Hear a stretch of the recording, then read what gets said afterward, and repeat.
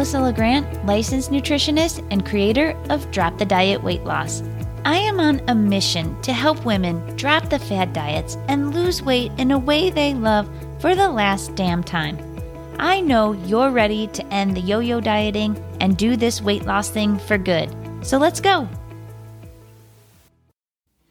Hey, welcome back to Drop the Diet Weight Loss Podcast. I'm so happy you're here, and I'm pretty sure you'll be able to relate to what I'm talking about today. My weight loss isn't happening fast enough. Have you ever had that thought? Are you thinking it now?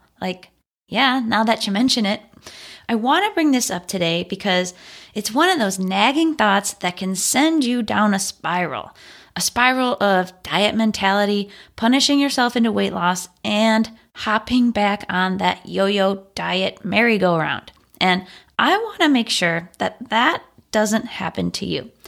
So in this episode, I'm going to talk about what to do when you feel like weight loss isn't happening fast enough for you and how to keep going. So what even is fast enough? How are you defining that? Let's be real here. You want results like yesterday. I get that. I want that for you too. But the results I want for you go way beyond the number on the scale. When the not fast enough thought is nagging at you, here's how I see it play out. You feel like you're doing the things, you're putting in all this effort, but you're not seeing immediate results. And then you start to think that something is wrong with the plan, something's wrong with you, or with something. And then you give up, or you're tempted to take some drastic measures, like overly restricting or taking out food groups. Things that you know somewhere in there, maybe it's tucked way under there, but you know that these are not the things that you'll enjoy or things that you can do for the long term.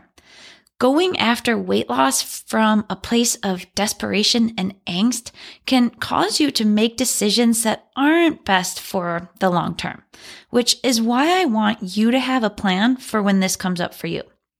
This hurry up mentality not only isn't likely to get you what you want, but it doesn't feel good.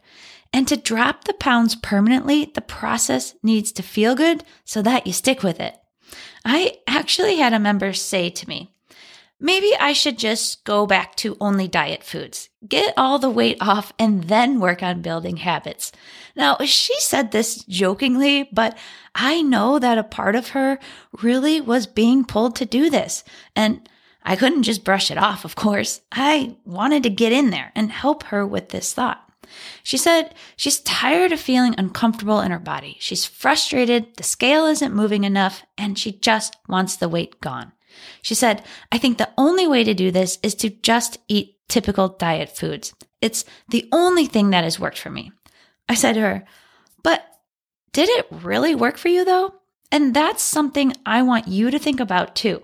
If you've done something in the past but have regained the weight, then it didn't work.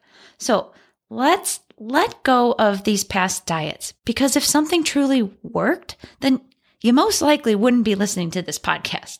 Okay, so I want to give you a few things that you can do to not let this frustration get the best of you when you're maybe feeling a little discouraged with the process. And the first thing to do here is to adjust your expectations. First of all, what are your expectations? How much weight do you feel like you should be losing a week? Where did these expectations come from, and are they realistic? Is the scale your only source to measure progress? Get clear on what your expectations are and then question them. And I think that it's really important to know some things to expect. And one of those things is that weight loss is never going to happen as fast as you want it to. And another thing is to know that it's never a linear process. Expect that there will be some bumps along the way. The scale's gonna go up, it's gonna go down, and sometimes it'll stay the same for longer than you want it to. Knowing that these things are completely normal on a weight loss journey will help you to put things into perspective, to allow you to embrace them, because it's just part of the journey. And then the next thing is to remember that change is scary and your brain wants to keep you comfortable. Going after weight loss by dropping the diet rules, building habits that stick, learning how to change your thoughts and getting to the bottom of emotional eating is probably new for you. And with anything new comes uncertainty. And your brain does not like uncertainty, which is why you might feel pulled to go back and try a diet that you've done in the past. But if you want different results, you have to do things differently.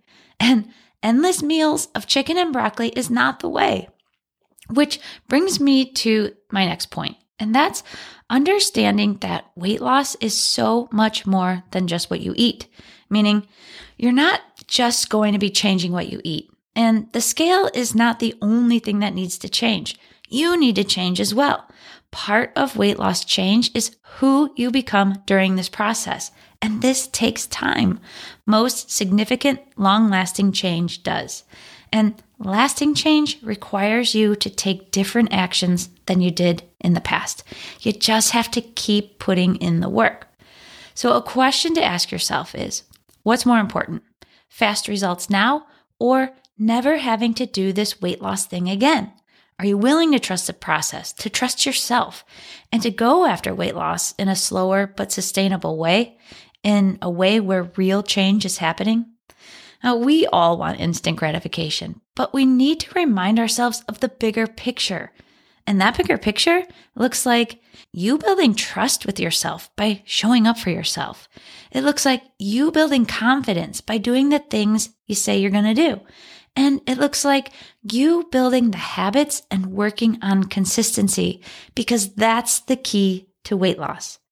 Just because the scale may not be where you want it to be right now is no reason to let all of the amazing things you're doing go unrecognized.